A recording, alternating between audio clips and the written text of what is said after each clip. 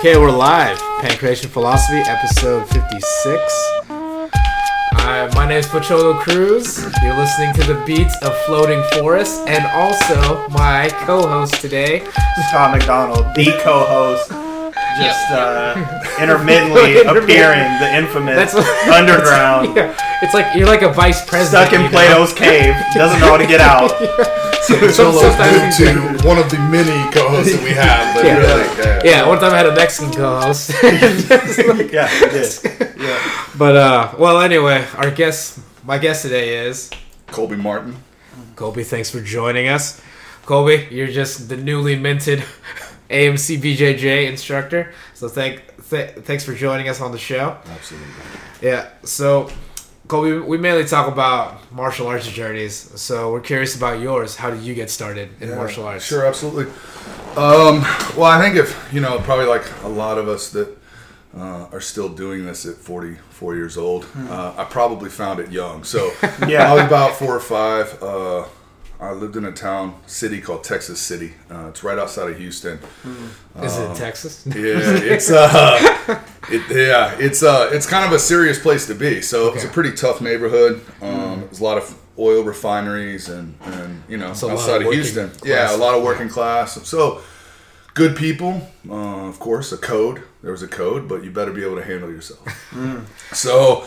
I think probably like most kids in that situation, I came home maybe once in kindergarten and my mom said, okay, we're going to find some martial arts. So it started with Taekwondo and Kung Fu, and then it moved to... a common thing. Yeah. Scott knows Sensei Mike. The way. And then, look, I think even at that age though, like I would learn Taekwondo and then I'd get a fight with some kid 4 years older, and that didn't work.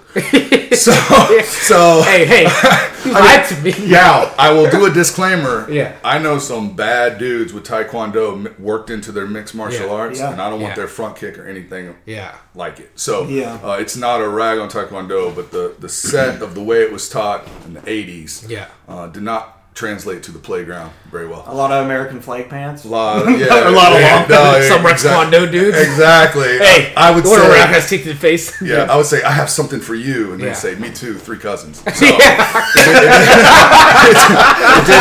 didn't work out. It didn't work out for me. So I grew up fighting. Not a good or a bad thing, but I did. Yeah.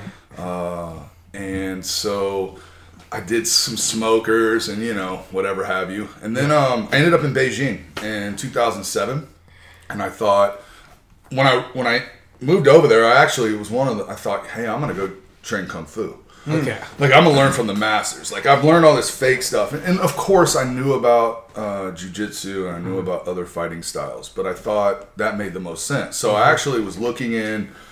I can't remember the name of the English language magazine. This was like 2007. So looking in the magazine, I see this Black Tiger, Muay Thai, and BJJ. And I thought, I don't really know what that is, but they were the first ones that were having class. It was like that night. So I thought, and I had enough of a spidey sense that I had felt like a couple of the Kung Fu houses I'd tried or had gone to, it had that same feeling though. That doesn't work. Yeah. So I was a little confused, but I felt like I was going to find it, and in my mind, I was going to find that shining temple somewhere in Beijing where I'm like, yes. Yeah. And then there's the magic. Yeah. So I went actually to a Muay Thai class and I watched them there. And a guy named Vince Soberano was running it. Vince is actually pretty big time now, but he's mainly does a lot of movies. Productions, particularly in the Philippines. He's a American citizen. I think he was a Ranger in the U.S. Army. I'm not positive. But so I go to his class and I watch Muay Thai and I'm thinking, oh, well that makes sense, right? 8 limbs and it was a very basic class. So I thought I want to sign up for that. And then I didn't even really plan to stay for jiu-jitsu, but then I kind of just saw as I was speaking to the coaches, I saw it and I decided to stay. Thought that's my bag. Time I was about this size, but in really good shape, and I thought, hey, wrestling, good old boy Texas cow wrestling, I can do that. Yeah. I mean, that was literally my thought. Like I'm gonna be good at that. Yeah. And I wasn't. That's usually how it goes. I think that particularly as a big guy, you face your reality there. So the first guy that I rolled with was a guy named Stephen Wander, who's actually a black belt from this area, about 150 pounds. And he was a purple belt at the time. And he beat me senseless. Now, I at the time, I was the raging big white belt who I did, and it was enough to where at the end of the class, I said, clearly, I have to learn this. Because clearly, I can't stop it.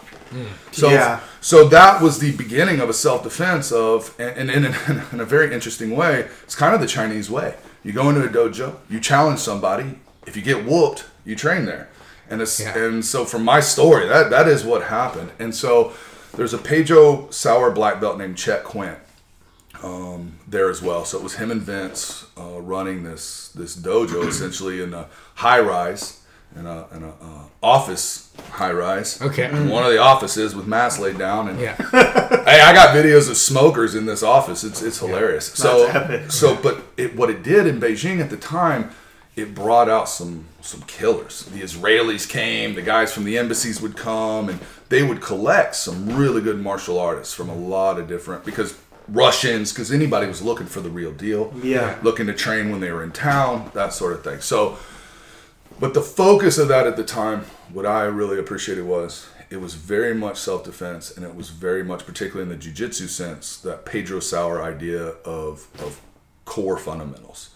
Defending yourself and knowing the basics. If you have that foundation, in other words, if you're a solid blue belt, then you have a foundation for that. Yeah. And that for me was absolutely perfect for my job and just how I approach martial arts. So was there for about 3 years. I'll speed this story up.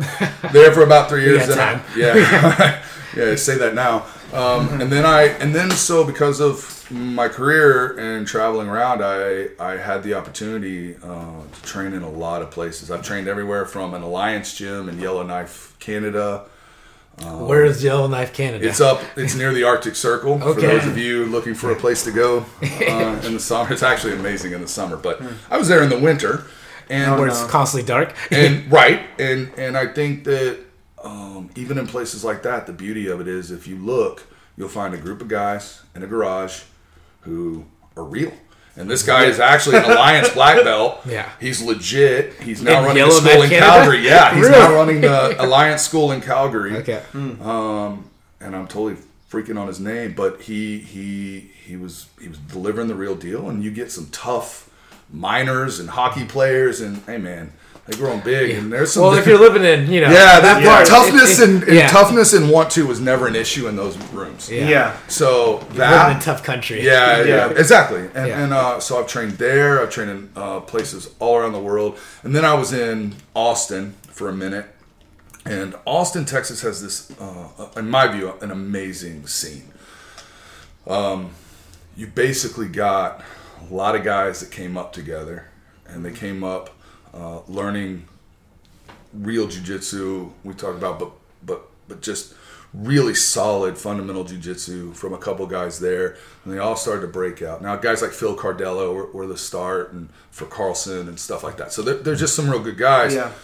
But what's happened is over time is the Texas is one thing it's got is a lot of landing spread out. Oh, yeah. So a lot of guys just made deals. We'll cover geographic areas. You know, we won't try not to step on each other's toes, and we'll build Austin's scene, and they have. And guys like Tim Kennedy, guys like that, because Tim Kennedy will show up at your Friday with his crew. He'll show up at your Friday open mats. So Friday open mat in Austin, at least for a while there, my understanding is it's still going on. Is man, you just got to wherever it is, and I mean it is a significant number of killers who show up to that mat from all across the city. Even guys coming up from Houston. There are guys that come down from Dallas, and it's just an amazing day. So Austin has this amazing scene. So I was at a guy named Sean Cooper, who is under Clever Luciano. Mm-hmm. I got my purple and brown belt under those two, and then I got my black belt from a guy named Carter Fisk.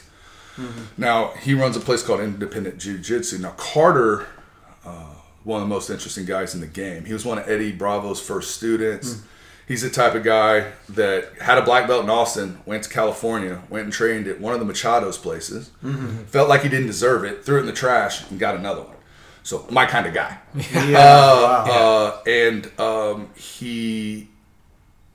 who he trains with and how he approaches martial arts and jiu-jitsu in life, and they have a podcast as well. Him, a guy named Mo Siddiqui. But that to me is still that vibe that I'm still connected to, and that idea of community martial arts. And so then I moved up, and actually it was Carter when I was trying to figure out where to study in Seattle.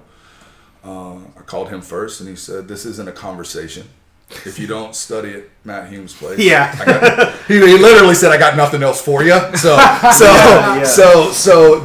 was that decision was made by some really smart people that I really respect, and obviously that's really worked out. So I think that's the story in a nutshell. So I just had a quick question. Sure.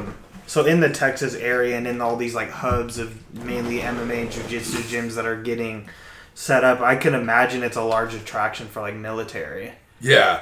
Can I get Texas prideful real quick? Yeah, sure. Go ahead. You got a lot of really big dudes. You got a lot of athletes, and you got a lot of tough kids. Yeah. It's the nature. The thing about Texas is good and bad. There are a lot of fighting in Texas, but there's also a lot of rules in Texas. Yeah. So if me and the guy square off in a parking lot and someone pulls out a bottle, he's likely to get talked down or jumped by the crowd. So growing up, my biggest realization when I moved from, say, college at Texas A&M, where you just got good old boy fights, to the real world was the rules didn't come with me. But that being said, in Texas, the idea of that kind of toughness and having that toughness is something that is respected, and so you have a bigger pool, and because you have I think bigger human beings down there, call it the German blood, whatever. A lot of the melting pot that Texas is, you get really big, really athletic guys. So for me, I'm really big here, but there, picture after picture, I'm one of like 10 or 15 black belts that are my size. And a lot of them have wrestling experience and so forth. So, Texas, it's really doing well there. And Austin and Dallas and Houston all have their guys, and they all have their kind of core center of folks that collect, martial artists. But the vibe and the relationship is so open that it's just really welcoming, man. Yeah. And you'll have guys go in and say, "Hey, I'd like to train leg locks," and you'll hear someone say, "Well, you know who you should go train with is so-and-so down the street because he's really focused on that." We work, whatever. So you even see those kinds of conversations depending on what people are looking for. So I don't know if I answer your question. No, I mean, it's because I know it's just in Texas, it's football. It's like a religion there. And it's all, my family's on my mom's side's from West Virginia and the Ohio Valley. Yeah. And so it's the same sort of thing. No, and like when Matt Brown came out and trained with us, like, he had that Ohio Valley toughness. And like, you don't say. That's it. No, that's it. It is. I think. Look. I think trying to explain it, I can't really why, but yes, that there's a toughness and just the idea that, sticking yourself in there and taking the butt whoopings that are necessary to be good at this.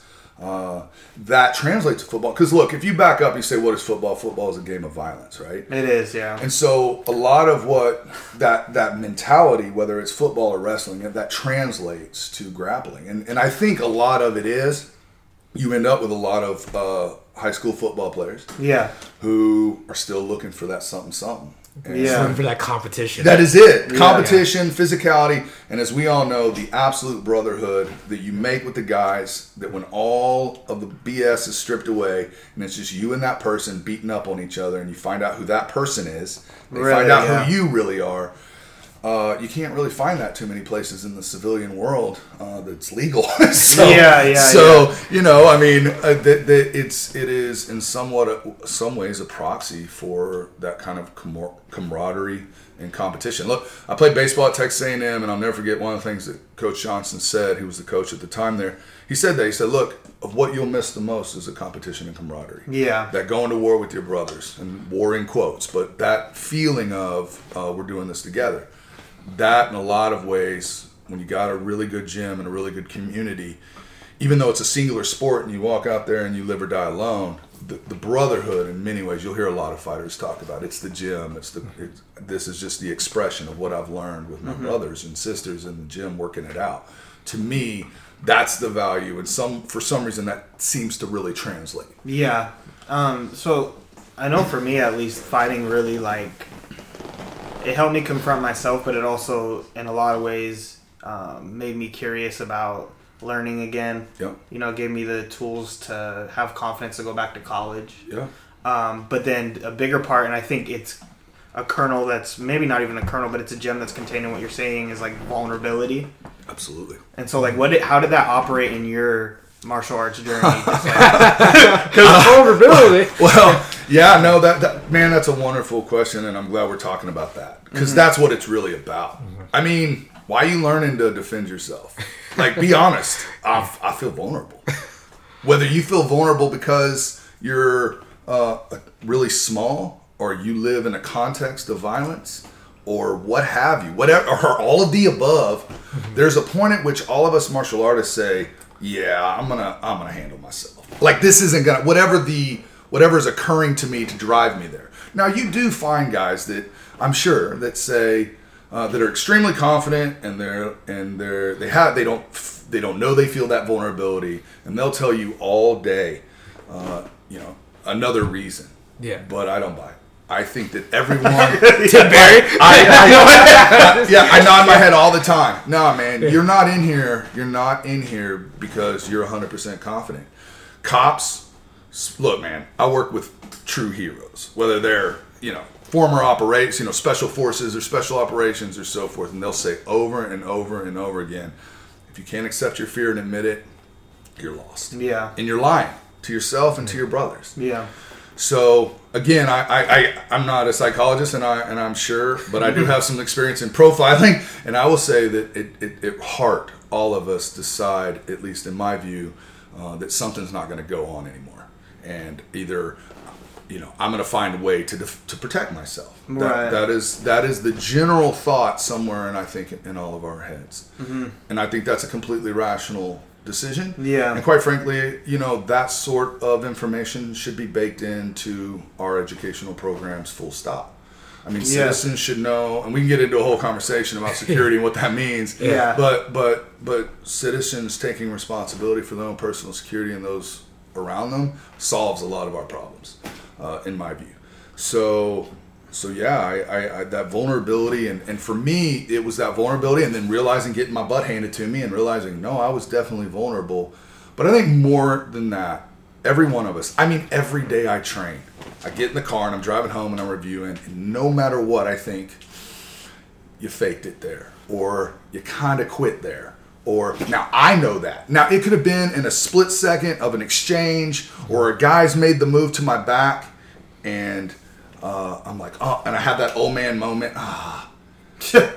We all have it. Yeah. But looking at that aspect in the mirror is like, okay, what in that instance made me quit, in quotes? What made me say, oh man, and how can I adapt myself to getting past, as we say, off that X of, oh man, as quickly as possible, and quicker than the other guy. Yeah. Over and over and over and over again.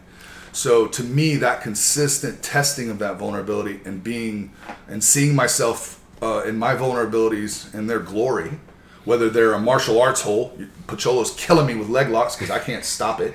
That's a vulnerability. Or I can't stop Pocholo and I'm giving up, which is the vulnerability that I think we all need to face. And the martial arts gym and dojos, that they provide that space to do that. Yeah. That's kind of my view. It's like an encountering of your limits. You face yourself. Yeah. And because look, I say this all the time, for those of you who cannot see my beautiful self, I'm 6'4", 245. Right? I'm 245. I'm a big dude. I'm athletic. I played college sports, blah, blah, blah. But every day I'm confronted with the fact that has stunted my technical abilities. It just does, as a big guy. And I'm getting older. And that's the facts. And so my evolution is looking at ways to overcome that fact. Whether that's training more on my weapon system, systems and being more comfortable with those weapon systems to keep people at distance. That's something that I feel like is responsible. Mm-hmm. But also understanding that I'm not the monster in the room, and there are, if I am, might be in the wrong room, but there's definitely monsters somewhere outside that room that I don't have an answer for, and that goes back to that vulnerability. That's what keeps me training, and also what keeps me humble. So when you say monsters, there's like the high level technicians and athletes in the room, but when you say outside, are you just talking about potential encounters? Sure. I look at it the same. Like in the gym, I would say so. For me, like Tim Kennedy as a grappler, he's so physically he's stronger than me. He's more athletic than me, and he's been doing this a long time. And he transitioned. He has this wide breadth of knowledge and experience within grappling. So he messes me up, man. And my job in that time is to learn as much as I can, but to create goals for myself. So my goal with him is like get tapped once every 10 minutes and do 30 minutes. Like that's it. That's my goal. And then I try to give it to him the best I can. And we've had some great rolls, but that's what builds that respect. So that monster, you walk into a gym, and it's not always the biggest guy. You walk in, you slap hands with a gangly kid, and he just wrecks you for the next 30 minutes. I mean, it happens to all of us, and that consistent humbling of your ego, which becomes, in my view, more difficult when you get the black belt. Because if you're not feeling like an imposter as a black belt, you're not me. Because to me, I wear a black belt, and I'm like, I see purple belts, and I'm just like, yeah, I can tap him, I can control him. But in my mind, I'm thinking, that kid's better than me. And I think that, again, it keeps me going, and it keeps me excited. Because there's nothing worse than just, I don't want to be the guy that's destroying everybody. No. And, because you get a false sense of reality, and then you meet that monster in the street, and you haven't mentally prepared for someone who's got answers to your 3 or 4 things you've been doing. Well, I'll just hit a double leg, and then I'll pass the guard, and then I'll stomp the guy. So they trained at Matt Hume's house. They break your clavicle with that shot, right? And now you got to come up with a different plan. And that too is what we talk about in my work, particularly with guys who have been at the edge of that. Whether in war and conflict, it's that niggling sensation in your mind that there are dudes out there who can take you most days of the week, and that's what keeps you engaged. So are you actively training like law enforcement and I've done military? Right. Well, so real quickly, so I run a security company, so enterprise risk management, threat response, and intelligence. So I have the honor of working with a lot of folks with a lot of amazing experience. I don't throw the word war hero around too much, but I feel like I know some guys. Yeah. And in that environment, the conversations about life and death and violence and peace and how to prepare for that, the Bruce Lee statement of I'd rather be a warrior in a garden than a gardener in a war. That's imprinted on guys' minds, right? So that's the idea of training toward that and talking about that and working toward that. And in those communities, when they trust you, that's when you really hear vulnerability come out. I think there's this misconception of who a lot of those guys are. A lot of them are really bright. They got there for a reason. If they can, if you're a sniper, if you're a Bravo classified sniper, you can do trig in your head after you've been sitting for 6 days in conflict zone environments, not moving. You're a bad dude. Yeah. And so there's a different level. And so that meant, but what is it? I can't do that, but I can engage that guy's mind and try to approximate what he is doing and what the games he's playing in his head to be able to be that human being. Yeah. And I think that's where that environment and that group of people is really special. Yeah. And you're dealing with people too that need, they understand that they're in dangerous situations and they need stuff that works. They need the truth. And I think those are the kind of people that will look into what they're doing and they're trying to, it's that constant expansion, kind of like what you're talking about.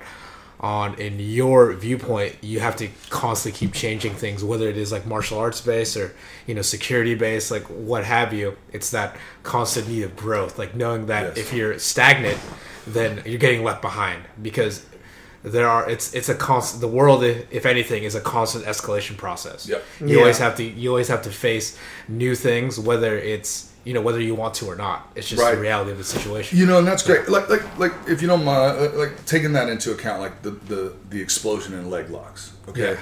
So when I started, it was leg locks are dangerous, don't do them. Which even at that time did spark conversation. We weren't all just following along, all of us old guys. We were saying, doesn't this all hurt you? I mean, and then the thought was, I kind of want to know the thing that you won't teach me that you say really hurts people, because I'm here. Because my thought is, if I'm doing a leg lock, I've been knocked down, the guy is standing over me, and so I need something, and attacking somewhere in that triangle makes a lot of sense to me. The leg triangle. So I think that is the idea. So the way I approach leg locks is, I think they have to be done if you care about self-defense in martial arts, like in that aspect of martial arts, you have to be able to do them safely and do them in the context of strikes. I think you have to. But at the same time, every time I roll with someone who's just doing leg locks, I will sit there and simulate a hammer fist and pat myself on the back of like, that probably would have worked. But at the end of the story, there is still this idea of like, I'm learning how he's moving, how she's moving around my body has all the lessons in the world. Because I've seen enough conflict. People tell me leg locks don't happen in fights. I've seen it all happen in fights. I've seen it all happen.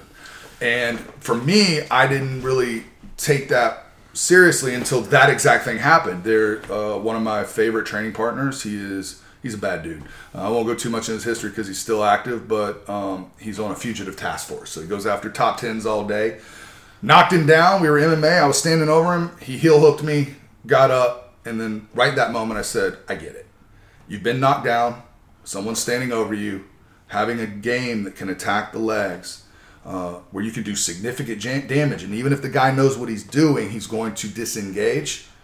As long as you can stop that hip, then amen. Like that is the way out. And I became a believer at that moment. So I think that the game evolving, old school's kind of response to that is it's not real. I don't even know what that means. What is real? If I survived a fight from an inverted heel hook to the opposite side with my whatever, it was real. So I agree with you, Cholo. I think it's that constant, that challenging and being willing to challenge with the information and how the adaptions of martial arts and our game. But then, of course, the larger conversation. Yeah. But I think it also boils down, really boils down to the individual too. And I think that's, just your personal journey of realizing that people that, because, the three of us, we're outliers in this kind of sense of the martial arts world. Like, a lot of people really don't stick with it. No. From it. No, truly so. And, this is something that's foreign, that was foreign to me when I didn't realize, like, why aren't people, like, challenging themselves? And I remember, I was working this job and I had a coworker go like, "Oh, so you do that fighting stuff?" I'm like, "Why?" And I go like, "What do you mean why?" It's like what's the point? Do you become the best at fighting? I'm like, "The best at fighting?" I'm like, "No, it's not a game show that I'm on. This is a constant thing." It's like Colby's saying, like he's still been on this journey, like no matter like what, it's been 12 like plus years and still going. And it's not like I think people get this kind of movie element, like, oh, you reach the top of the mountain and you're there. I'm like, no, there is no Nope.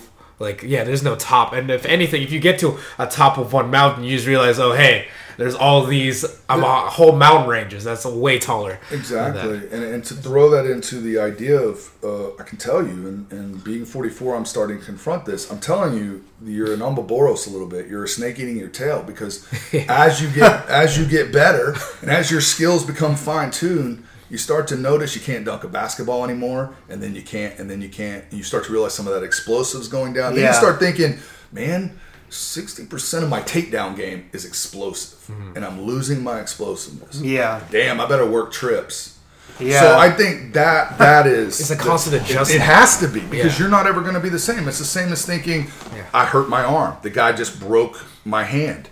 I just the fact of the matter is that I think done appropriately, if you have a 5-minute roll or a 5-minute spar with someone, it's life impacted into that 5 minutes. Yeah, it is meditation. No, I'm never more focused than when Scott's trying to punch me in the nose.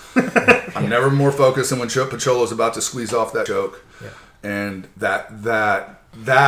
those kinds of lessons, or at least what you can derive from the experience, I think a lot of people don't think about. And I think with quitting, look, I get it. Life, it's hard to keep going. Yeah. We all have to make choices. I think most people think in their heads, blue belt, purple belt, really blue belt, I can defend myself, right? Yeah. And I would say that, look, when I got my blue belt, I did 100 hours of class, 100 hours of rolling for each stripe, and then I got my blue belt after a test. I was pretty functionally self-defense there. I don't know how true that is across the board. And I trained every day. So I don't know how you can just state that anymore. Like, oh, you're a blue belt, so you've passed the basic concepts of self-defense. Okay, you're a purple belt, you're starting to develop your own game, and now you're muscle memoried on those movements. Yeah. I think most people just call good enough. And it physically is difficult. And this is another thing that I think people struggle with, because it's an ego thing. Look, I'm getting to a point, and it's kind of difficult being a big guy, because you feel like as a big guy, it's your job to always say yes. Hey, you want to roll? Like, I'm the big guy. I need to do that. And it's becoming a point where that's no longer going to be the case, where I'm going to have to start picking and choosing my training partners based on longevity. Just, I want to keep able to do this. And most guys get one significant injury and then a couple of niggling ones, and they're like, no vale la pena. It's not worth the sorrow. I'm just gonna, I've got enough. I think it's an honest discussion in most guys' heads.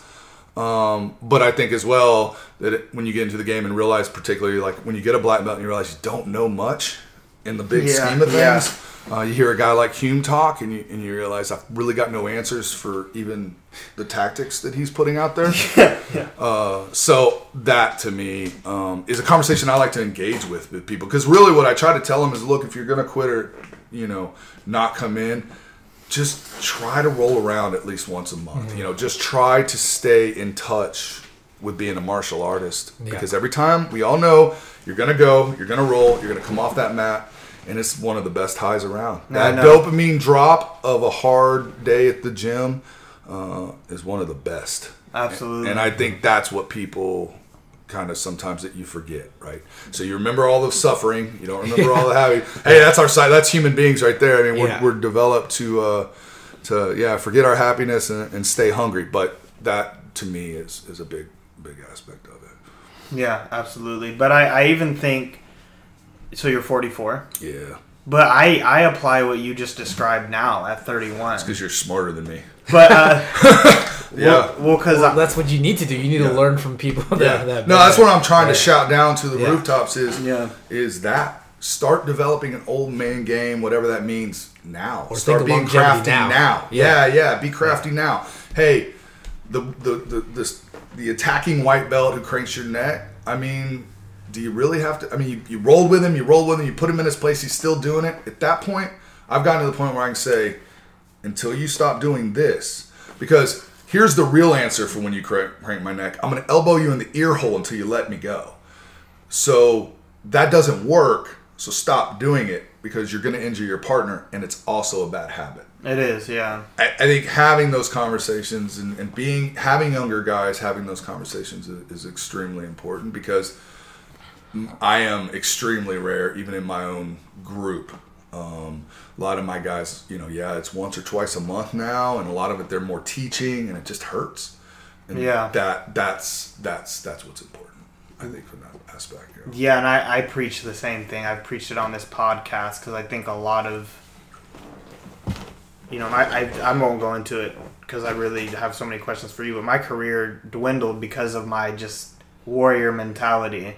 And when I was at AMC, that was very much what the culture was. I trained. Oh, definitely. Yeah, I trained down south at AMC Pacific, then we come up on Saturdays, and you talk about killers. Just go to war, right? Yeah, you just had no idea who would be there. Could be a bunch of guys from Japan. It could Right. be Bibby. It could be Jens Pulver, Spencer Fisher, these Right. guys. And so you're like, oh, well, shit. Yeah. You know? But as I've come in and helped guys like Pocholo, I realize I've seen greater leaps, like in even his skill set than my own because of the way we train. You know, so I apply it. It's like there's the knowledge, and then I pass it on to him because, you know, the sport's great, but when you're doing MMA, there's really nothing that justifies brain trauma or any of that. Yeah, you know? I'm glad you brought that up. I 100%. I think the science is in. We can stop talking. We can stop. The science is there. We're just trying to stop talking. wait, hey. Yeah, But are we in a culture that acknowledges science? Yeah, And scientific method? That's a whole nother podcast. Yeah. But in this effect, the interesting science for me that's really made a difference with my ass, because my ideas have always been, but no matter what in my life, I'm sparring once or twice a month. I'm putting it on. I'm staying sharp. I'm having blows come at me, and I'm giving blows. That gives me that centered confidence of I still got some semblance of timing, that sort of thing. Hey, if I meet a slick monster, someone who's got some skills, then I'm not going to be on point. But I feel relatively good. But I think the trauma of they're in soccer, the heading of the ball. I know. Has caused, yes. It's that consistency. Yeah. They thought it was the big knockout, now they're saying that's actually better. Like the thing that happened to Ben Askren, where 5 seconds in and he's out, that's better than taking 3 rounds of trauma and then getting knocked out, where those calcium levels are just rising and rising and rising, and finally your brain turns off. Because it's all about calcium and potassium. That's a knockout. So for me, it's that consistent trauma. And then what's worrisome is that we're lucky at AMC, and I have been in my life, that generally I've trained with some really responsible, really high-level guys. And so I never was getting smoked after the first few years. Right, first few years it was full-on war in China. We did the same thing. Yeah. A bunch of guys, Israelis would show up, and you were fighting. It's just what happens. Yeah. So the Russians show up, and you're squabbing. That's it. But that's in my head a lot, and I count licks to the head now. I mean, even in jiu-jitsu, I take a knee to the head. I'm not sparring the next day. It's still brain trauma. It's still brain trauma. I'm not sparring, and I think all of us played as much athletics as probably we all did. I mean, there's some fear there. Genetics are involved, and all of that. But we all should be having those conversations, and I think that one of the reasons I respect Matt, and particularly with DJ talks a lot about I'm not here trying to get punched in the face. No. Amen, man. Yeah. Concussion's overrated. Like that's the one wisdom that we'll drop in this is I'm not trying to be punched in the face. Yeah. So whereas when I first started, it was, can you take a punch to the face? Yeah. And so I've done it. Hands down, taking licks to my chin, telling the guys to bring it, ridiculous. Right? So just dumb. You look back and you're like, whoa, man. What? Come on, man. You know? But you think you're doing the guy a favor. He's training for a fight. He wants some. You want some. Yeah. And now you got some, but you're in an office building in China licking some dude you really like, and he just, you gave him brain trauma? Because you needed to prove to him you were the tougher friend on the couch? No, man. So I think later that night you're like, hey man, I got you. I mean, we all love that. We don't want to be the guy who's getting beat up. No. But that battle with ego fits into the conversation with vulnerability. The reason I feel that way is because my ego, and because I'm scared, and I don't want to be seen as being less than. And that goes back to the conversation of being a black belt. Like, I walk into a gym and it's always the competition of, if I get tapped today, how am I going to feel about that? What are people going to think of me? Like, what are they going to think if I get tapped? And so I see it time and again where guys, whether they know it or not, they're withdrawing. You see coaches who don't train with their guys. You see coaches who won't take on the guy that could probably tap them because they're worried about the perception. And there is some validity to it. Hey, some parents come in, they see your professor get absolutely smoked. They're like, why are we learning from this guy? Not understanding the context. Hey, your professor's 50 and 140 pounds. That was a D1 wrestler. At 205 pounds, he's a black belt in grappling, which is how I look at jiu-jitsu. It's all grappling. Right, And so, we got a new kid at the gym that I roll with yesterday. He's a Oregon State. Oh, yeah, I roll with him too, bro. Hey, man, doesn't stop moving. Like, I was smiling at Jay White. I was like, roll with it. And Jay's like, you're being heavy. I'm like, hell yeah. Like, this guy's this guy's not stopping. I think Joseph's also listening to this podcast, so good shout out to you, Joseph. Yeah, bro. Yeah. Like, hey, man, I'm coming for you, man. No, bro, I did some wrestling with him, remember? Because I come in and I'm achy, and then Pocholo's like, hey, Scott, I want you to go with this guy because of the explosiveness. Yeah. I was just like, oh my gosh, you saw, I was like, I can't let him move. Yeah, let me say this once and for all of the, you have thousands of listeners, so to all of you thousands of listeners, let me tell you, a D1 wrestler, really a wrestler with high school experience, particularly if it's a good high school, but a D1 wrestler, don't get it twisted. They are a black belt in grappling. They have been doing it their whole life in environments that you probably can't wrap your soft little head around. And so they're going to move, and they're not going to stop. They're going to be tough, and that's not going to stop. And they're going to integrate. If they're smart, they'll set aside their wrestling for a year, I say. Focus on, doesn't mean they're not going to do wrestling. But if you, in your mind, think, I'm going to focus on the art of submission grappling, pancration and jiu-jitsu. What does that have to teach me? What does that have to teach me about fighting off my back? You start to put that together. That's when you see those guys within 3 years, they're a bad day. Oh, yeah. Yeah. I have a lot of really high-level wrestlers that just simply won't stop wrestling, so they're still weak off their back. They're still weak. They can't let that go. They can't. Yeah. It's the guys that are able to let that go. So you have a guy coming off the street who has that. You say, how long have you been training? A month. And then they roll you. You need to understand that I think so. So yeah, I think I don't know how we got started on that, but just to circle back to the original point. I started coaching since I came back, and that's always a fear I've had is credibility, and if I have a hard day in the gym, like if he gives it to me or I'm showing the guys a technique and they hit it on me, like, oh dang, do they now doubt my my ability as a coach? But I think a really important thing, and I just thought about it now, is like, how do I handle that? How do I handle that tap? How do I handle that day I'm getting thrashed? And is it with humility, or is it with the immediate justification and the just being defensive? Because what is also a part of the MMA journey and martial arts journey is embracing, experiencing, and processing loss. And it's like, great point. And you know what, man? I had a good run in MMA, and then I learned more from my one loss in my competitive, more than all the wins. Absolutely. And that was it, the one loss, and I was like, it was a choice. Do I proceed forward, or do I just call it quits, or do I get all in my head?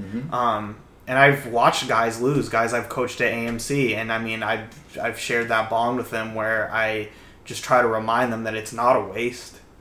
It's not a lost moment. And how do you deal with that? So I really appreciate that insight, because it's just a reminder to me, dude. One of the things we as men do a terrible job about is saying, I'm scared. One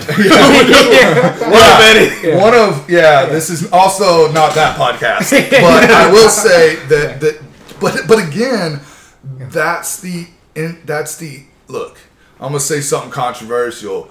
End of the day, we are wearing almost no clothes, hugging each other, rolling around on the ground. That's called intimacy, y'all. So we're getting real. Oh man, no, we're intimate, man. So I love you, man. But that's what happens. All of that goes away. It's good because, yes, we're intimate and hugging each other, but I'm also trying to kill you, so that's all right. And you're trying to kill me, so this is okay. Like, these are the kinds of things we have to tell each other. At the end of the day, we just hug, but at the end of the day, we just hugged for 5 minutes. What does that do to your brain? How much does that have an effect on the fact that how many times you hug a man for 5 minutes? It doesn't happen in our cultures. So you're hugging a dude, and then at the same time, you're seeing his vulnerability, he's seeing yours, and then how many times you finish rolling, and you're like, I love you, dude. Like, half the time. What is that? What creates that spontaneous? And it's that intimacy. I think it's in that world of conflict. that idea of everything gets stripped bare in violence. Yeah. It becomes binary, survive or not.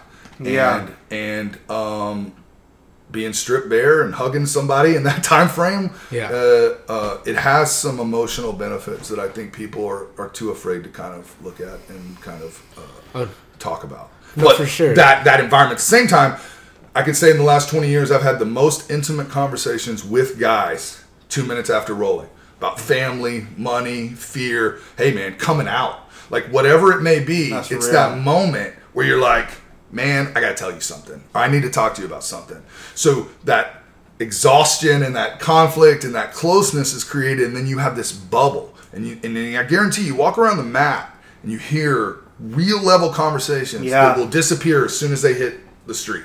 Right there, that's the real Scott. This is the real Colby. And we're having a chat about whatever, right? I'll never forget when I rolled with Brandon. I sparred Brandon Dudley before my pro debut, and it was so crazy. Like, I sat down afterwards, and he's like, you always feel like it's fight or flight, you know? And he's like, I just feel like that may have something to do with your childhood. Yeah. And I was like, No, it's because you lay your emotions like out there, like, or you lay your heart out there, and it is very intimate. Like, or think about, you know, like every like fight like you had with somebody, or like an MMA fight. And, like, I don't hate the person. It's like at the end of the day, like, you know, it's that sign of respect. Like, hey, like we've shared like a time that really I haven't really shared with anyone else, and we've gotten in this like 10 or something minutes where we're like physically trying to take each other out. That's a sense of closeness that I don't have with a lot of people. Like from there. In The Matrix, best scene. Can't remember the guy in White's name. He's fighting. He's fighting Neo, and he says, "What did we fight for?" He goes, "Stop." Remember, Neo says, "What? What did we fight for?" He's like, "You don't know someone until you fight him." Amen. Amen, bro. Amen. Hey, you want to know if your man's gonna beat you? Fight him. You want to know if your girl's gonna leave you? Fight her. I mean, I'm being a little melodramatic. Yeah, absolutely. But I'll explain that because that was a little flippant. Someone just turns up. Someone's like, "No, right there. I'm sick of you not doing goddamn damn it." But no, I'll explain that. Is that I mean it. If you worry about someone's ability to control their anger, you want to know if someone can stay centered, you want to know if someone, fight them. If you get in an argument with someone, particularly someone who you care about or is more powerful than you, and they resort to physicality and violence. So when I'm sparring someone and I see, and we all, that's the intimacy of you see someone lose their head, become extremely emotional, particularly in instances where it was completely unnecessary and unwarranted, like you weren't in really that much trouble or what have you. So, actually on a serious tip, when I teach situational awareness and to women, I do say that in a much softer way, which is, conflict brings out who people really are. Mm-hmm. If they're analytical, they will become analytical. If they're emotional, they become emotional. If they're about heart, now obviously it's not that simplistic. We're not all just one thing. Yeah, it's not we're not binary. So I'm not right. We're not like, I'm not saying that, but it is you watch your person in conflict and how they handle that conflict, and you learn what kind of fighter they are. And if that's what I mean by whether it's domestic violence or what have you, there are signs of that within conflict. Anytime you see conflict, anytime you see someone essentially stressed, you start to find out who they really are. Yeah. And that goes back to Helio Gracie's point of takes 10 years to get a black belt. It's interesting. The story I heard from Chet Quint was what he really said was it takes 10 years because you can't hide who you really are for 10 years. And that's what he really wants to know before he would black belt you. That's what I mean. I hope I explained that well, but it is a very important aspect of watching people in conflict to understand how they handle being under extreme stress. Yeah, pressure under fire, really. And you just, so many instances are popping up in my head, especially of like the gift that martial arts has given me in terms of patience. I used to be very impatient in the beginning, but then as I grew, I learned like that is one of the best things is patience, relaxation. Because I work at a middle school, I'm a paraeducator, and I'm in the most intense program for kids with behavioral issues. I mean, these kids are on the spectrum.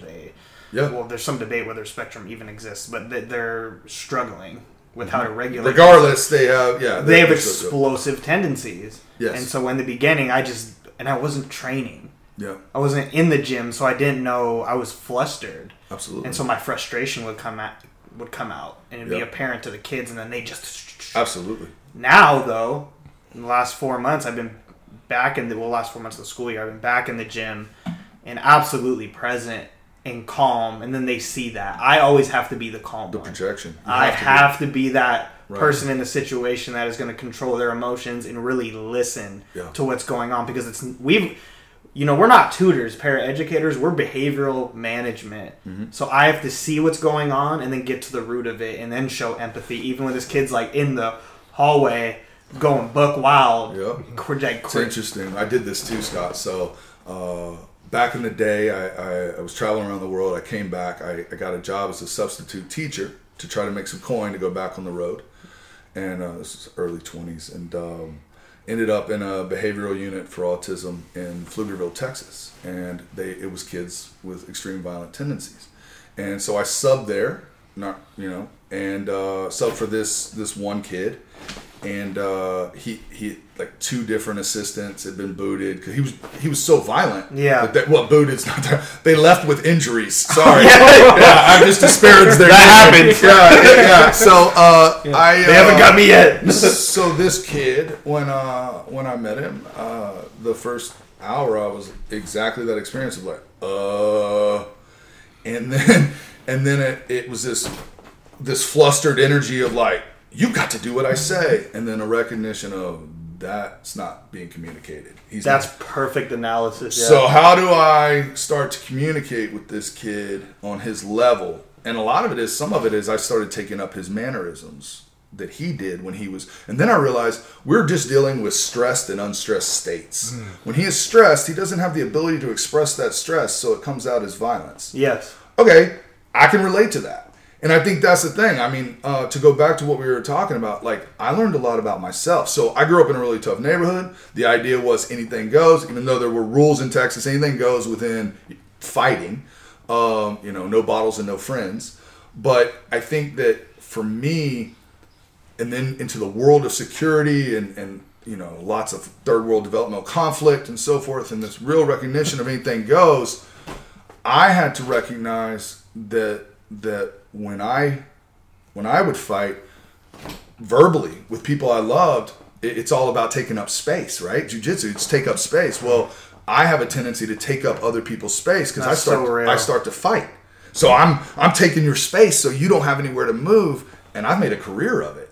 Like as a risk advisor, I mean, I force my views in a sense of taking up any doubt because I've got to protect your life. And this is some instances. So you need that sort of communication. Well, being overbearing in a fight is great. Being overbearing in a relationship is bullshit. And in a conversation. And so I had to recognize that when I fight, so you watch me grapple sometimes, and if I get testy, then that's how I fight. And that was really a wake-up call. And it was actually my girlfriend now who said, I watch you grapple, and I swear it's how you argue. It was like, right? So I learned about my own tendencies, about how I respond in conflict that makes a lot of sense when it's Honduras at 1:00 at night and send, wherever.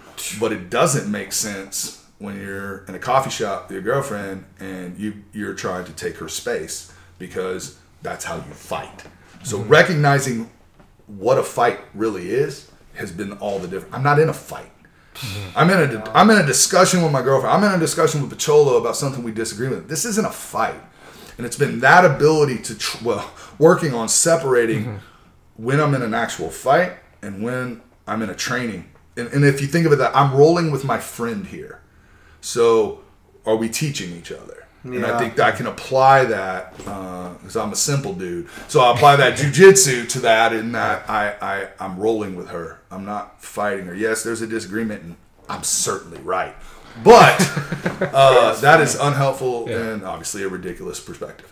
So, yeah, I think, again, what you learn in martial arts, if you're willing to see it, if you're willing to be tested by it, you're willing to look at all of the aspects of the way it challenges you, every aspect of your personality can be tested. What you just described is nonviolent communication. Absolutely. Which is more effective at driving your point home and then reaching at least a consensus, you know? Man, I got to tell this story real quick. I had a little bit of an embarrassing moment on July 4th. I was in Tacoma, Washington, where my family's from, and I was on the waterfront at Freedom Fair. Yeah. And I have all sorts of opinions, and my growth has been like... I've said some crazy stuff on the podcast, but I'm growing to where it's only if it's asked about or if it's necessary and helpful that I give my other opinions. Mm-hmm. And there's times where I realize it's not. Yep. So this story is a time I felt it was not. So I'm walking on the waterfront. All these little tents are set up. I'm feeling really good. I'm like, man, I'm back home. Everyone's happy. And I walk past this tent where there's these Christians, and they have a giant sign that says, if you answer these 2 questions, you'll find out if you go to heaven or hell. Yeah. And I saw it, and it brought up all this stuff for me about religion, about my past. And I'd gotten to a point where I could have those conversations and say my points in a nonviolent way, and then we could leave it. But for some reason, I hadn't been doing my personal work. It wasn't a healthy week. And I saw that, and I was with my girlfriend, and I'm like walking. And I look at it, and she shakes her head and keeps walking, and I'm like, she's like, don't. And I rush over there, and I'm like, tell me about heaven and hell. Am I going? And then I just start launching into this critique. You went into your well-trained moves, your 17 steps of destroying their... And we don't even need to say anymore. That's what happened. And then I felt embarrassed because they just looked at me afterwards, and I was like, we didn't reach any. I just questioned everything they had on their list. Yeah. And then I was like forcing them. I was getting this guy, and I was like, you just admit to me it's a subjective spiritual experience. Yep. Don't put a truth claim Just on tell it. Just tell me this is You don't have a truth claim because I have several. Tell me. Yeah. And then and then I walked away, and then I went home and I posted this Facebook video, and then my girlfriend was just like, you're a dick. Yeah. You're an asshole. And part of me, my ego was like, yeah. And then I get home, I post that video, and I'm like, I just have pain.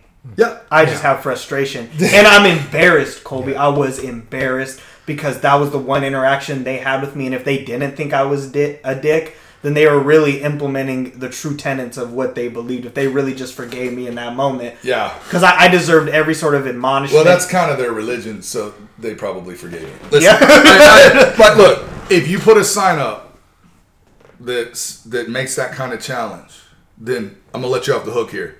They need to be mentally centered and prepared for all comers. Because there are going to be people that pass them that have some stories to tell about religion and what it has done to them. And that's can be anything. And if you're really wanting to hear my pain, which is saying, I'm going to go to heaven or hell, what? Like, we can have a conversation, but the approach of you're going to go to heaven if you can answer these 2 questions. Look, we're all finely tuned to conflict. We're all finely tuned to the mad dog. All of us finally tuned to the mad dog. Yeah, dude. I mean, we all have spidey senses, and that a lot of what we teach in my work is situational awareness and being aware of your surroundings. But we're all finely tuned to. That guy's looked at me twice, right? So maybe what happened was you walked by that, and that felt like a jab. Yeah. And you were in a weak. And the reason it felt like a jab is because of what you were just honest about. You were in a weak point. It was a bad day, and guys like us, that's kind of when we start looking for conflict. It's been a bad day. Low-level frustration. That is, anger management. So if you're in that frustrated sense of heightened adrenaline and cortisol and you're feeling shitty about yourself and then someone challenges you, we've all talked about it. Man, what a great dopamine dump if I get in a fight right now. So that is the balance of using conflict and using fighting to get your fix, to feel better. Because that's the cycle of anger. That you go from frustration to anger to a fight to feeling better to guilt. and then the process goes again. Yeah. So a lot of it is that work, in my view, of it's not, hey, I'm not going to get angry today. It's am I putting in the work to stay on an even all day, every day. And to me, that's all about mindfulness and meditation, which I'm huge into. It's a core tenet of my life at this point. Yeah. So to me, that allows me to check in. And well, I was at a meeting and I shared that experience because I felt I had regressed because I abandoned what I knew. And there was a guy in the meeting who was like, Scott, he's like, I was down there and I saw that. But wow, that's the feedback right there. He said, I saw that, but then he didn't drive hard on me. He just was like, I saw it, and I mean, obviously, process elimination, he walked away. He didn't engage because he didn't have a story about it or he didn't want to share it. But yeah, I knew from the get I was just belligerent because there was a girl who was standing next to me and she was like, I don't understand. I was like, well, they're going to tell us because they have the answers. And I was like, and it was embarrassing and I wish I had done that. I had not done that. Because I don't want to make people feel like shit. Here's the bad news. You're gonna do it again. Yeah. Here's the good. Here's the good news. You're aware of it, man. Yeah. And, that's a lot of, again, that awareness of I was just a dick, and that, I know it's a cliche, but it is the first step, dude. Because again, I think that's the kind of introspection that martial arts gives you. Because you have to ask yourself, did I really win that? Okay, what did I win? I walked away with my hand in the air. They didn't have any answers for me, but nothing other than me feeling better about dogging these dudes. Yeah. About them and their stupid beliefs. And that ego hit of, I just messed those dudes up. Yeah. Maybe looking at that as a potential driver. You just want to feel better and getting in a fight. Because it's exactly like a session where you're just fucking... And you said low-level frustration, and it's funny you say that because I walked away with my girl, and she was like, you were a dick. Jeez, you let them have it. I was like, it was low-hanging fruit. Yeah. It was low-hanging fruit. Exactly. And it's like having a new guy come in or someone who just hasn't read as much because it was clear that they really just read within what they believed. Yeah. And it's just like thrashing a guy who... Look, and we all know from enough studies of cognitive bias, no one's ever changing their opinion. I know. I know. So it really just comes down to, again, science. Yeah. And that is where we can then look at it and be like, again, what was the productive nature of that engagement? There is zero. Yeah. I mean, unless you say, I felt better for a minute and that was worth it. Okay. I didn't hit anybody. I didn't curse anybody out. They probably didn't feel stupid because from their perspective, you're the raging lunatic. Exactly. So they're praying for you right now, buddy. Exactly. Because you're that. So to me, didn't sound like no harm, no foul. No harm, no foul. Yeah. Nobody was hurt in the making of this dopamine dump. Yeah, exactly. Yeah. I think just making the most of the situation. But yeah, I totally agree with what Colby's saying about the cognitive bias. It's like what we were talking about on our podcast with Cody about arguments on the internet. Like, no one's mind's going to get changed. Like, you think this is what's going to happen. You think, all right, this is it. July 10th, 2019, the day my mind was changed because of a comment I read on my Facebook post. What's even worse is because most people are not even who they really are on social media. That it's like, I'm not going to change the mind of the person who that person's trying to be. Yeah. And then I'm also not going to change the mind of that person. Yeah. Too many layers. Because they're trying to be something else on social media. Trying to project something. And so, if I come across as a tough guy on social media, look, I want to talk about, like, Masvidal in his interview about Ben Askren. Yeah. Now, I watched the fight like everybody else, and I was not cool with the way he acted after. However, you start to hear what he had to say on the issue, and I realized I was wrong. Like, I get it. Like, he comes from a place where Ben was making very intelligent but attacks on who he was, on his ethnicity, on his culture, his intelligence that was tied to, and he said, look, I mean, dudes talk smack, and then they meet real motherfuckers like me. That consequence is what what are the consequences of your behavior and actions on social media? If there are no consequences, if I can project out there, then that feeling of the good thing is, hey man, in some ways you were brave enough to be like, this is who I am, and in front of everyone, in front of God and everyone, I am going to. Hey! I'm gonna tell you what's up. Yeah. And if anyone has a problem, I mean, in a lot of ways, that's some analog shit that doesn't happen too often. I mean, No, most no, people for sure. would have walked off to the side and started posting on Yeah. their Facebook page. Yeah. Right? Like, oh my god, I gotta tweet about this. Look at Taking this crazy pictures guy. of him and tweeting. Yeah. Hey, at least you stepped into the ring That's into the non-existent ring. You had an created the analog ring. argument. Yeah. No one- Yeah. But I mean, at least that was real. Yeah. That's the thing, is that I think that Masvidal really hit the nail on the head with what a lot of us feel, and what I feel to my core of you, the way that you project into the world when there are no consequences is a lie.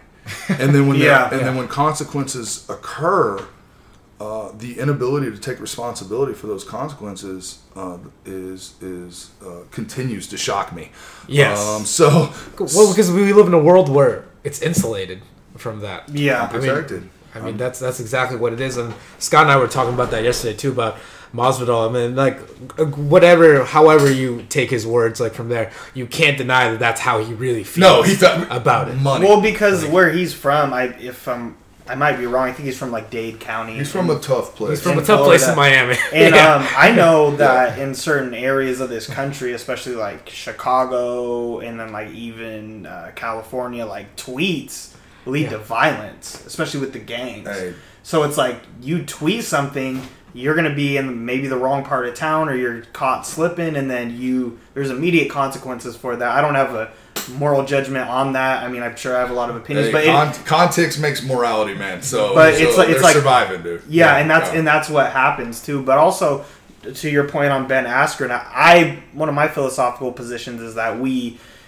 create ourselves. It's like we exist, and then we create our essence. Some of that is culture, some of that is genetics, it's family, but then ultimately we bear that responsibility. And Askren chose to act in that way. Yeah. And he mentioned it in the interview because he was like, I'm just going to cut a mean promo after I destroy George.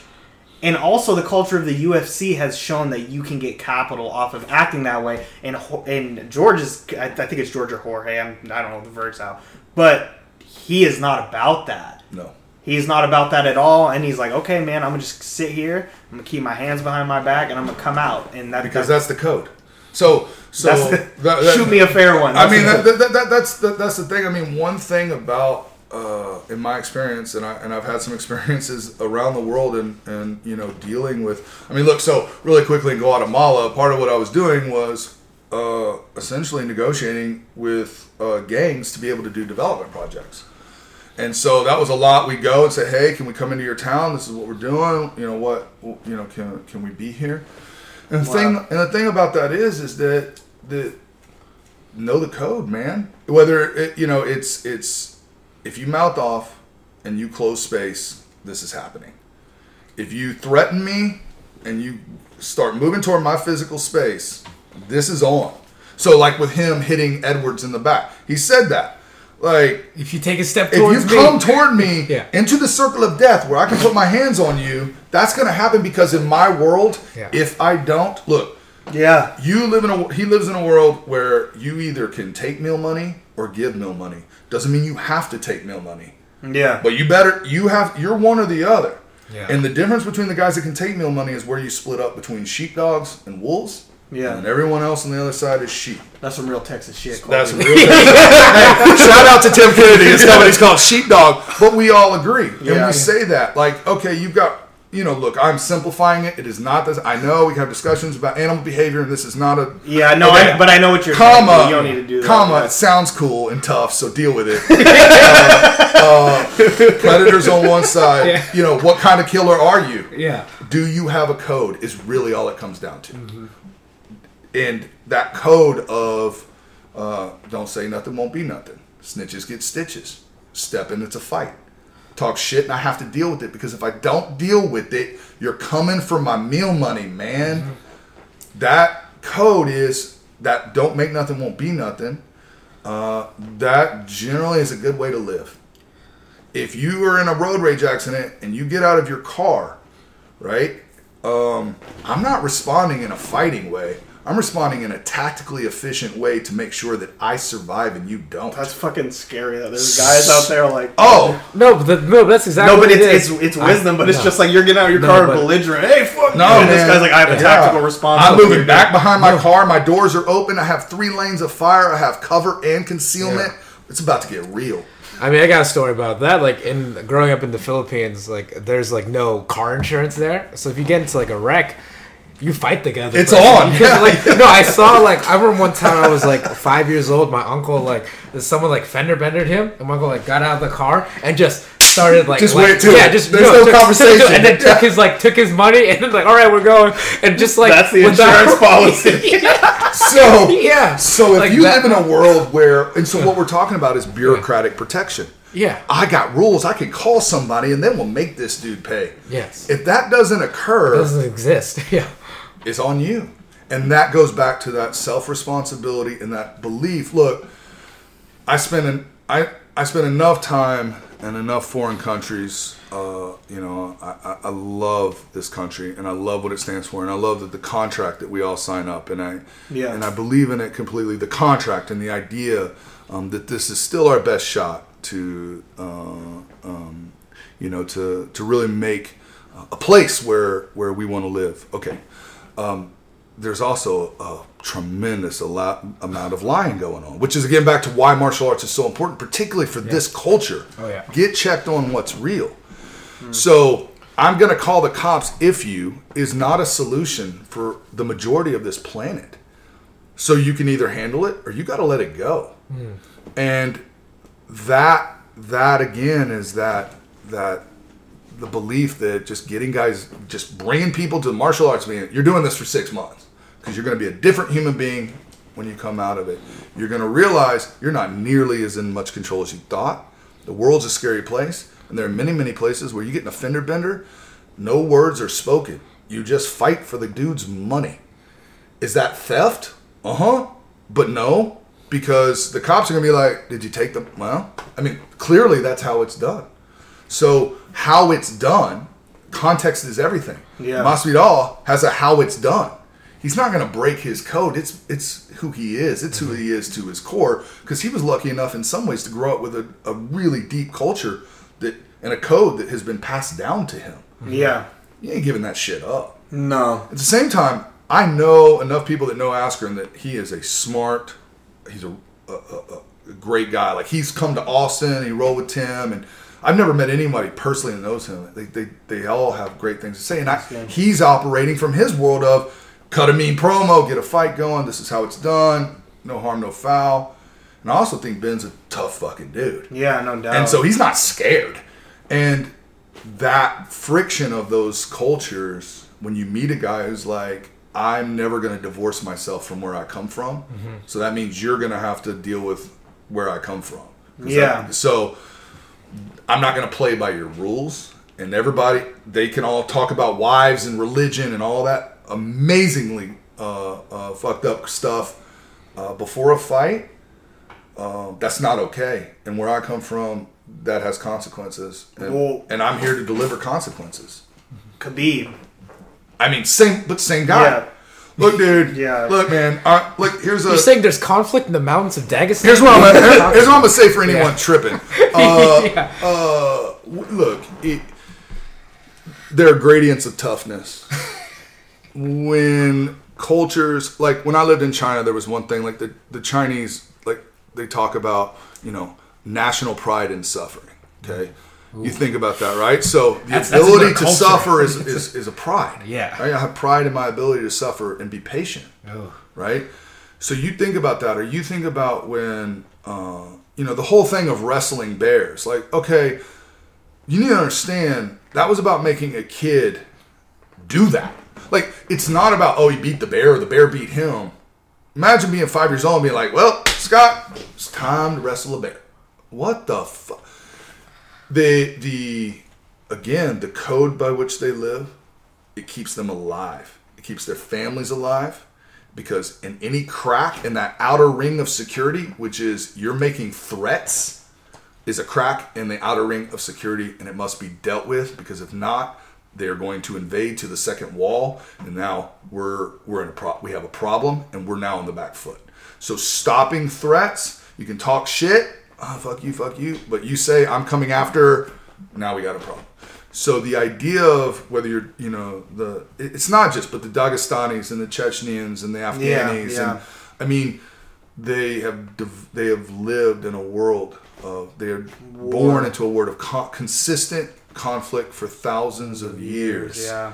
You talk about, like, I'm telling you that what Conor McGregor has said about his wife, like, listen, it's not about the fight game. It's not about being a professional. It's not about. I say that beef is never over, because look, I'll tell you this. I was in Greece in 99, 2000, and I saw a guy get his throat slit in a bar in Corfu, Greece, and it happened so fast that we were like it was done. And the story of why that had happened is they were Albanian.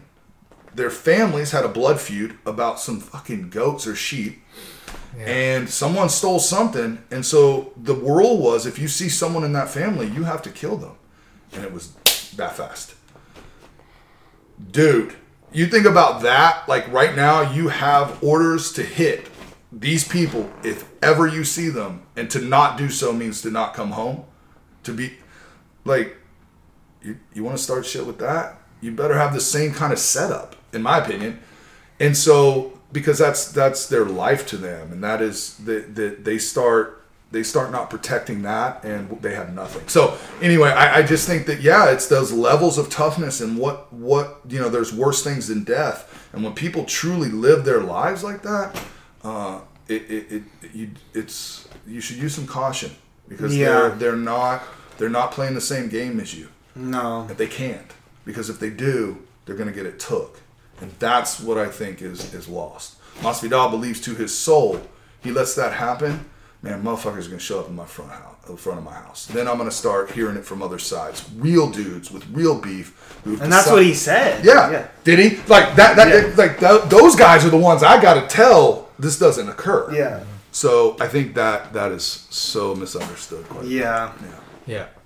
But I think it goes back to those like analog arguments, and that, like you said, like about teaching, like going back to the lessons that Habib or like any child that's a wrestler, that they understand, like, oh, hey, life is tough, and it's just gonna get tougher, and it's up to you, like, to deal with it, like, from there. And I think that's a great lesson just overall. I mean, just talking about, if we're going back to why someone would do martial arts, I think it gives. What it is, it's like that intimacy. It's an analog physical debate that you need to deal with another person. And what it does is not only do you find out more about the other person, but you find out a lot about yourself. And I think ultimately that's what it is. It's like realizing, like, back to Elio Gracie's quote about 10 years become a black belt, so he understands. So it's him knowing who you are.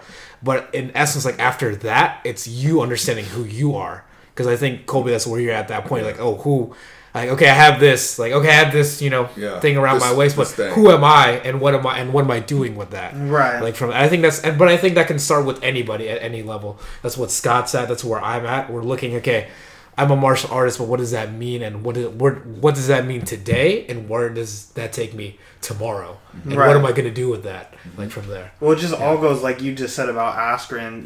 It's like he has all these interpersonal stories that are great, and it was his first loss in the UFC, Have you heard interviews of him talking about it? To hear it. I've had like 5 friends be like, you got to hear his. Right after they say it's phenomenal. No, exactly. And he takes full accountability, and he doesn't blame. Well, because he understands. Like, this is a guy who won 2 NCAA. Yeah. They don't hand those out. NCAA wrestling titles. Being funky. And you hear the guys like Tyron Woodley, they say, that dude's tough. So when really tough guys are saying that's the dude that's tough, he's tough. Yeah. And exactly. No, so pretty much like what he does, takes full accountability. He doesn't blame Jorge for doing it. He goes like, damn good shot. That wasn't lucky. Everyone who says that's lucky. That wasn't lucky. No. And look, the truth of the matter is, and what you often see, and this is what's interesting about people in combat, is that if you took Masvidal and you took Askren and you stuck him in a room, rewind a year and a half, and you say, hey, you guys are going to work, they're going to love each other. Yeah. That's really what I believe, because you strip all that away and you get the core, you've got very similar guys. Yeah. And that is, again, another thing. Whether I don't know. Do we all come in and we have this certain vibration, and then we all just kind of link up with the same guys that are like us, and that's our brotherhood? Or do people's vibrations move toward a certain vibration? Or, it's probably some sort of of both. It's some force of... So Pocholo and I, how much do we have in common through culture, through life, through so forth, but we have this in common. Yeah. Did we already have that in common? Mm-hmm. Or did martial arts bring that frequency and show into parallel, into stasis? I don't know. But I always find that really interesting. And it's like consequences of your actions too, and I appreciate him taking full responsibility and not just, because the Conor and Khabib thing, like you just mentioned, has become something completely different. It's another thing. And when all those guys stormed the cage, you knew this was like about the story of Khabib on the bus, and they're going, and Khabib says, I think something to the effect of like, he's sitting there smiling, and they're like, "Aren't you?" And Ali, the manager's freaking out, and he's like, "Don't you want me?" He's like, "Real gangsters don't show up with no guns," or something like that. And he's chilling. Because that dude has been in a vehicle that's been assaulted by a 4-man hit team who did it right, made them get out. I'm sure of it. Had assault weapons. He knows what's up. He's definitely seen it. He knows what a real roll on a car looks like. He knows what a real tactical assault on a vehicle looks like. It ain't that. Yeah. Wait, it's not a dolly. No, yeah. I mean, but that's great analysis on that, and also understanding what that individual has come from, and what is conflict like to him. But then on the other hand, also I think Colby brings up a great point about understanding like the culture and how that code of ethics is him. Like you cannot remove Khabib Nurmagomedov from his culture. No. And if you attack that, you're attacking him directly. You're attacking something that at least my culture is very cut off on. Man, you're attacking his ancestors. You're attacking people. You're attacking people that mean everything to him. And, absolutely, I don't know why people are surprised by response. I read, you don't have much respect for your own culture. You don't even know what your culture is. Great, but out there in the world, it's all people have in many, many places. And that's why I'm saying it's refreshing to have Askren come out and just go. I agree. Yeah. And do that and go, okay, man, look, I deserved this. It wasn't a bad knee. It's one of the toughest guys in the world.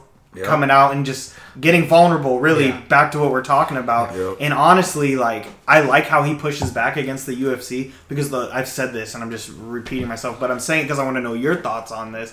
Is that the UFC let McGregor just go and go with Khabib. He started bringing up like Kadyrov and started bringing up all these interpersonal things, and then was saying these like slurs to Khabib, and then it's all about the money, and they didn't rein him in. It's about money, but look, there's this thing called the Overton window. Like, the idea of the Overton window is that you create space for certain behaviors. Those behaviors are coming. You move the Overton window to what is acceptable. We can have a conversation about politics in this country and how that's occurring on another podcast. But that Overton window of what's acceptable. Well, if the UFC creates an environment where things are acceptable and they make money, that horse has left the barn. It's happened.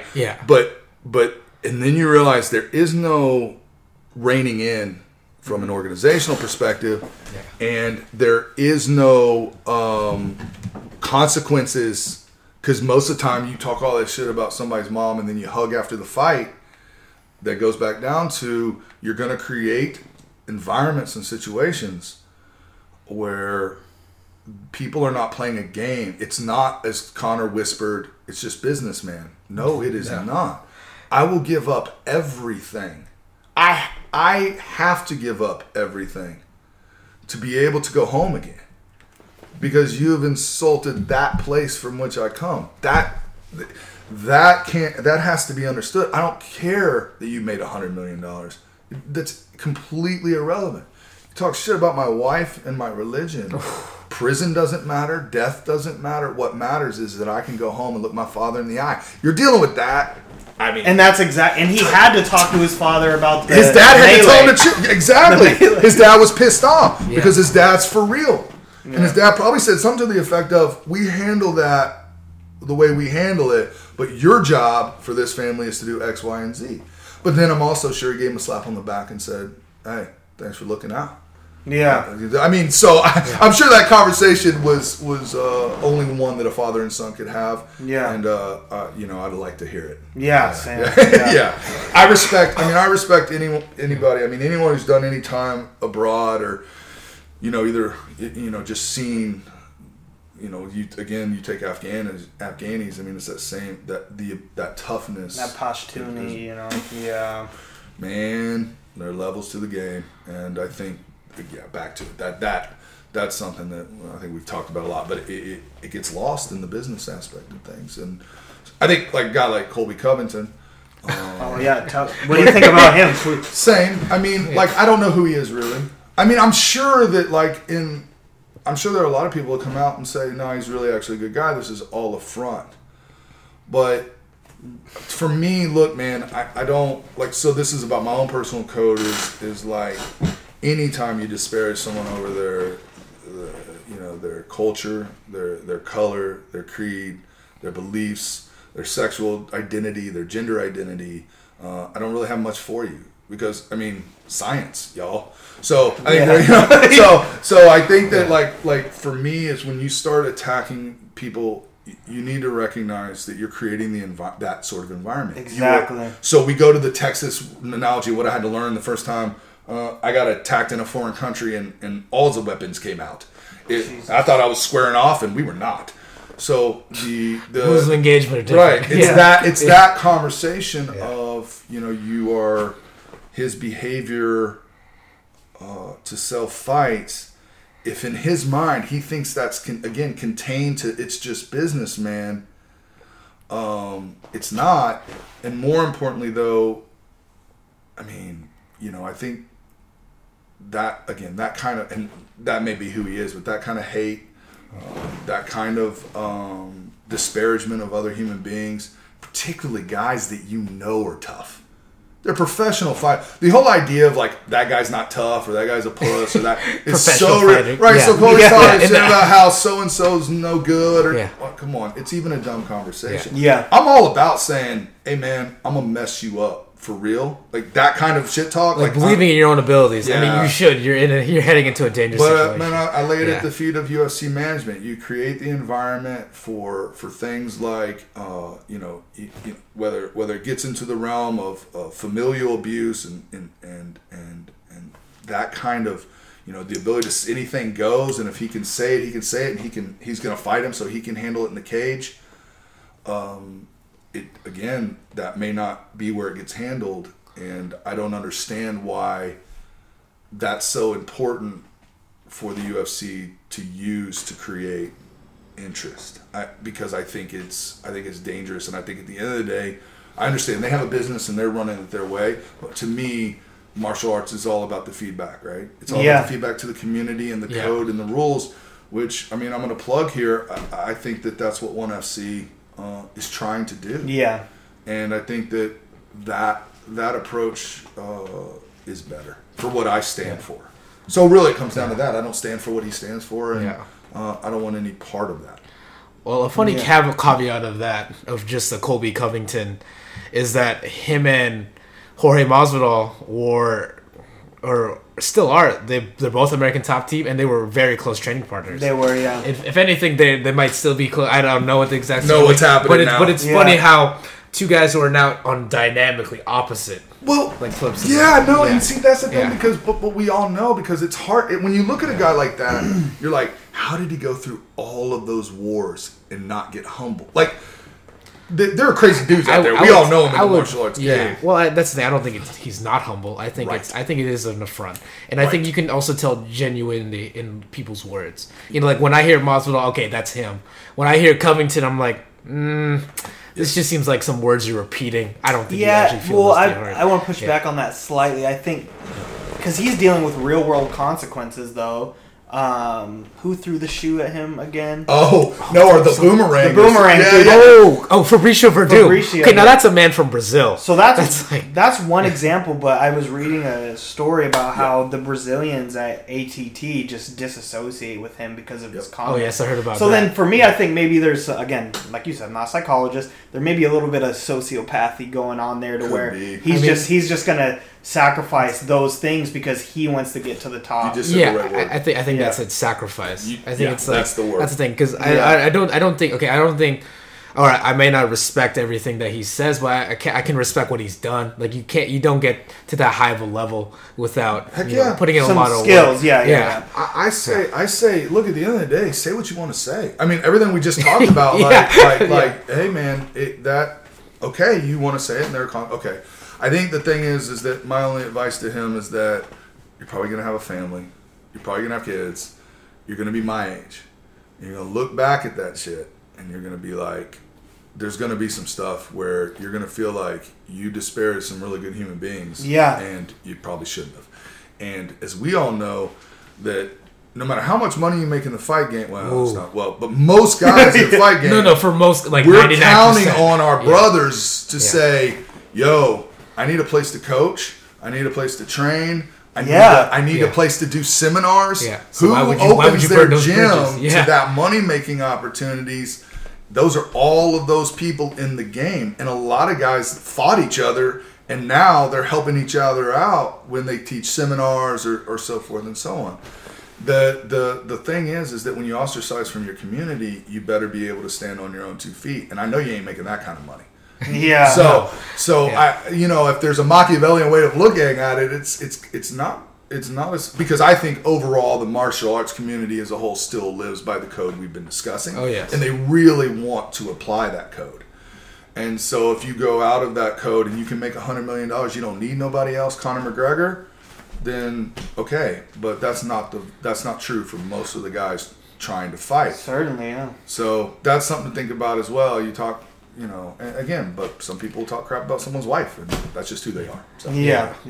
Yeah, and I think it really does go back to the culture thing, and I think that's what's happening with one championship. It's because it's mainly, what's their main demographic, the Asian population or the Asian countries, where I'm Filipino, we're very kind of Americanized because of just the proximity, long relationship, with the U.S. for sure, but there's still a notion Colby, when Colby lived in China, you understand think about that culture of sacrifice. What is that? That's a different mindset than for better or for worse than what the culture is here. It's just just different cultures. Yeah, you're gonna affect a Chinese market a lot different than an American market. It's just how it is. No, it's very true. But I do think what'll be interesting is that, but can those, and I'm betting they are, if those can that sort of organization and code, can it translate to the U.S.? Right. Can it translate to because as a fighter, if the money's equal and the fighting and the talent is on par, I want to fight in a place where colleagues, as it is colleagues that matches your ideals. I don't want to work in an environment where someone can just talk shit about my wife, and that's supported by the organization for which that's so crazy when you put it because imagine anywhere else. Man, exactly. It's your place of occupation. It's that's my coworker. You just show up at McDonald's, this guy's like, hey man, fuck your mom. Well, see, that's the thing. The idea, that's confusing real life for fake. Yeah. You're like, but they can fight it out in the octagon. You mean with rules and stuff? Yeah, that's still not real life. Really. Okay, maybe he's a better martial artist than me, but is he a better warrior than me? Because I'm going to show up every day. Yeah. Because this is about something else. Yeah. So even the idea that it can be solved in the octagon with a rule and fight is not actually true. So, it's a good point. Yeah, no, I think... it's can it be solved? Is it real? And that's the thing. It's real, as you say, is context based, and also what is happening in the situation. But I think we covered a wide variety of topics. But this has been good. This is great. This has been a great podcast. Thanks for having me, fellas. Yeah, much appreciated. Yeah, this has been great. Thank you everyone for listening out there. And you can take away one thing. You gotta look at.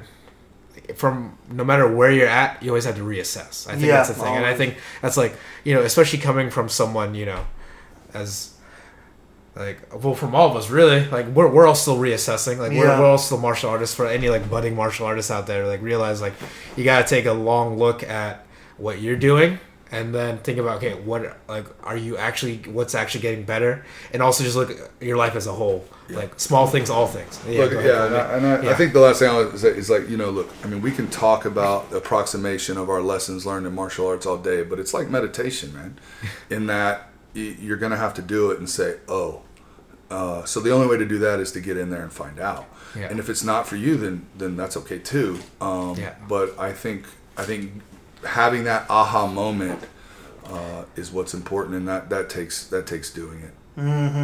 Action. Yeah, it's like having that theory, but being able to put it in practice. It's what's essential. Has to. Yeah. I can read about the science of meditation all day. All day. Yeah. Exactly. Yeah. Great. Yeah. Awesome, guys. Yep. Well, this has been great. Thank you, All right, everyone. thank you all. That's solid.